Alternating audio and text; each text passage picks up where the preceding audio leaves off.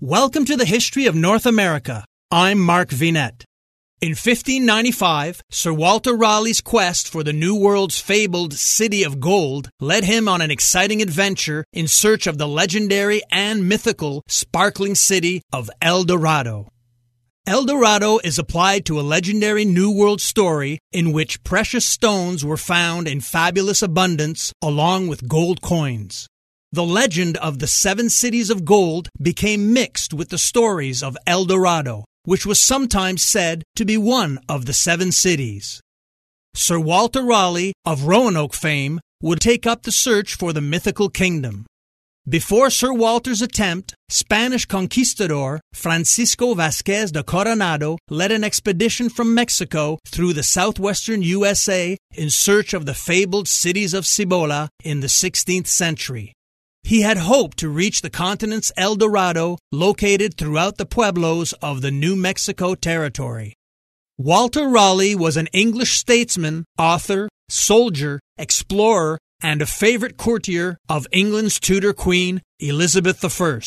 One of the most notable figures of the Elizabethan era, he played a leading part in English colonization of North America and helped defend England against the Spanish Armada. He was the younger half-brother of North American explorer Sir Humphrey Gilbert and a cousin of Sir Richard Grenville. In 1594, Raleigh heard of a city of gold in the New World, and 1 year later sailed across the Atlantic Ocean to find it. Sir Walter Raleigh and the Quest for El Dorado. Gold was the beacon that lured the Spaniards to America, and dazzling stories were told by them of the riches of the countries they explored. Guiana, the northeastern section of South America, was looked upon by the Spanish adventurers as the hiding place of this fabulous wealth. Trinidad lies at no great distance from the mainland, but stormy weather assailed the voyagers, and they were glad enough to enter one of the mouths of the river and escape the ocean billows. But here new troubles surrounded them, the nature of which Raleigh described later in his account of the expedition. He wrote, "If God had not sent us help, we might have wandered a whole year in that labyrinth of rivers ere we had found any way.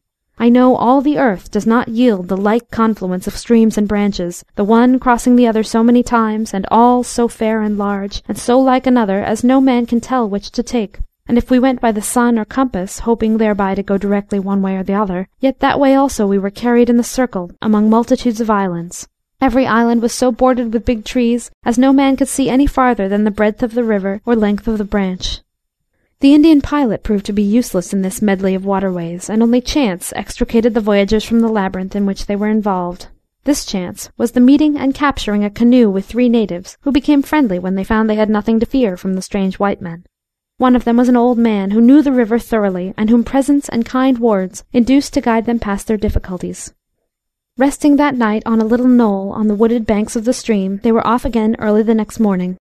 The river was still swift and violent, broken here and there with rapids, where they had to land and pull the boats. There were shoals also, which they had much trouble in getting over, and the banks were so crowded with trees and high reeds that they could not land, and were almost stifled from the closeness of the air.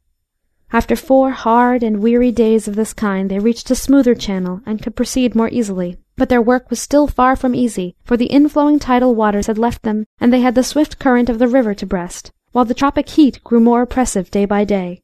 It was hard work for the gentlemen rovers in that tropical climate, where the dense forest growth cut off every breath of air, and their diminishing bread forced them to be put on short allowance. They began to complain bitterly, and Raleigh had to use all his powers of persuasion to induce them to go on. Yet the country was in many ways beautiful. Here and there the woods ceased, and broad plains spread out, covered with luxuriant herbage, amid which rose at intervals groves of beautiful trees. Graceful deer would come down to the water's edge and gaze fearlessly on the travellers with their big, soft eyes. On the banks of these rivers, says Raleigh, were divers sorts of fruits good to eat, flowers too, and trees of such variety as were sufficient to make 2 volumes of travels. We refreshed ourselves many times with the fruits of the country, and sometimes with the fowls and fish. We saw birds of all colours, some carnation, some crimson, orange, tawny, purple, and so on, and it was unto us a great good passing time to behold them, besides the relief we found by killing some store of them with our fowling pieces. The adventurers at length reached an Indian village of which their old guide had told them, and here, after the natives had got over their fright and learned that the strangers meant them no harm, they were very hospitably entertained. Thence they went onward day after day, seeing many canoes on the river, and landing at various villages. One of the canoes contained 3 Spaniards, who escaped from the effort to capture them, and Raleigh soon learned that the Spaniards had told the natives that the English were robbers and cannibals. To overcome the effect of this story, the greatest care was taken to treat the Indians with kindness and gentleness, and to punish in their presence any of the men who maltreated them. This quickly had its effect, for the news spread that the newcomers were the friends of the red men, and they were rewarded by every attention the natives could bestow upon them. Provisions were brought them in profusion, fish, fowl, and fruit, great roasted haunches of venison, and other viands.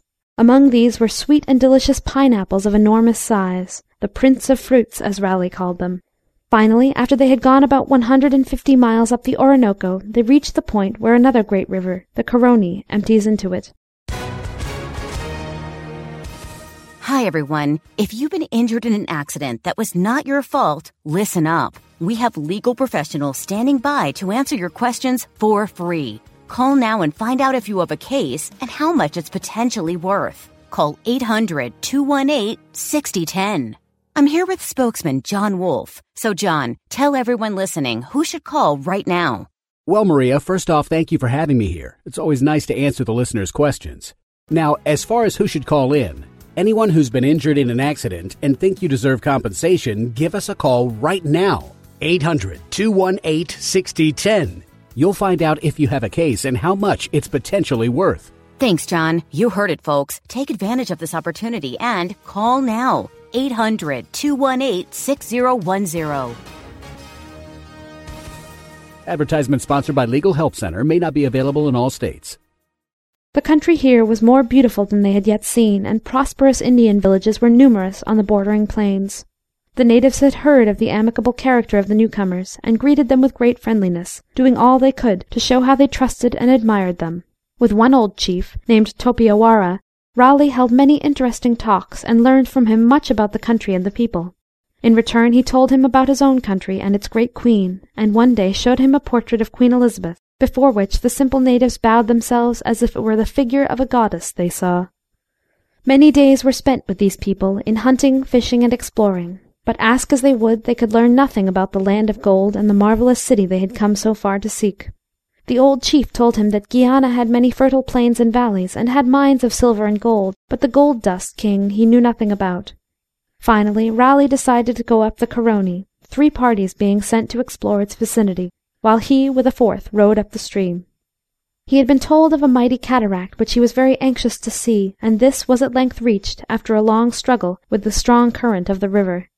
The cataract proved to be a series of giant cascades, 10 or 12 in number. In the words of Raleigh, every one as high above the other as a church tower, which fell with that fury that the rebound of waters made it seem as if it had been all covered over with a great shower of rain, and in some places we took it at first for a smoke that had risen over some great town. I never saw a more beautiful country, he continues, or more lively prospects, hills so raised here and there over the valleys, the river winding into diverse branches, the plains adjoining all green grass without bush or stubble, the ground of hard sand, easy to march on either for horses or foot, the birds towards evening singing on every tree with 1,000 sweet tunes, cranes and herons of white, crimson, and carnation perching on the river's sides, the air fresh with a gentle easterly wind, and every stone we stooped to pick up promising either gold or silver by its complexion. On the return to the junction of the rivers, the land parties had similar stories to tell, and had pieces of gold ore to show, of which they claimed to have found plentiful indications.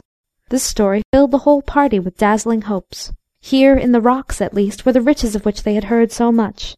If El Dorado did not exist, here was the native wealth that might well bring it into existence.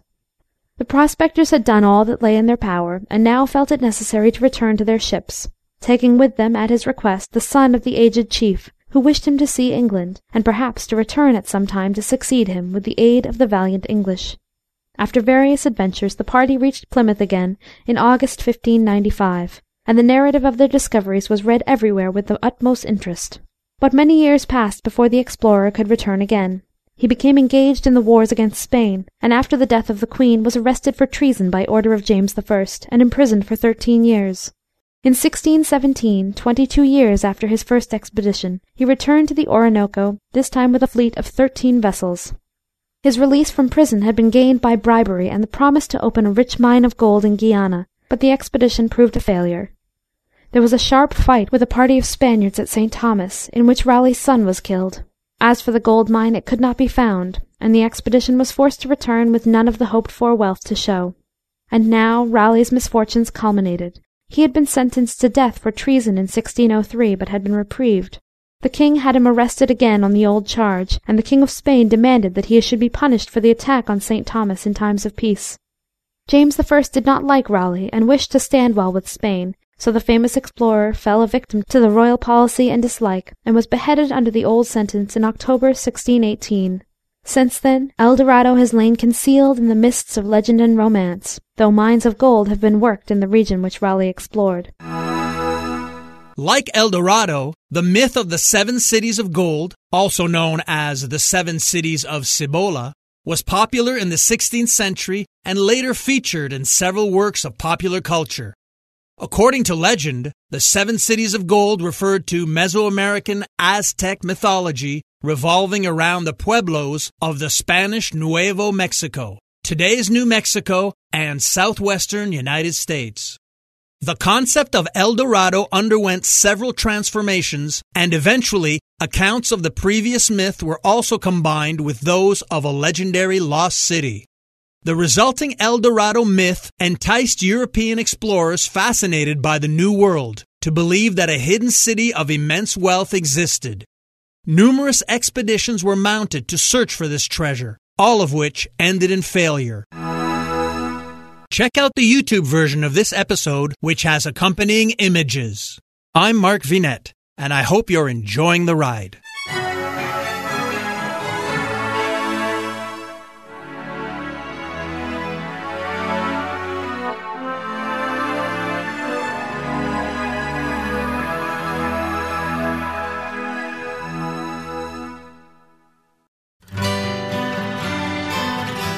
The Historical Jesus Podcast is the sweeping saga of the life and times of Galilean Jesus of Nazareth, as well as the faith, religion, and church founded to honor and disseminate his acts and teachings.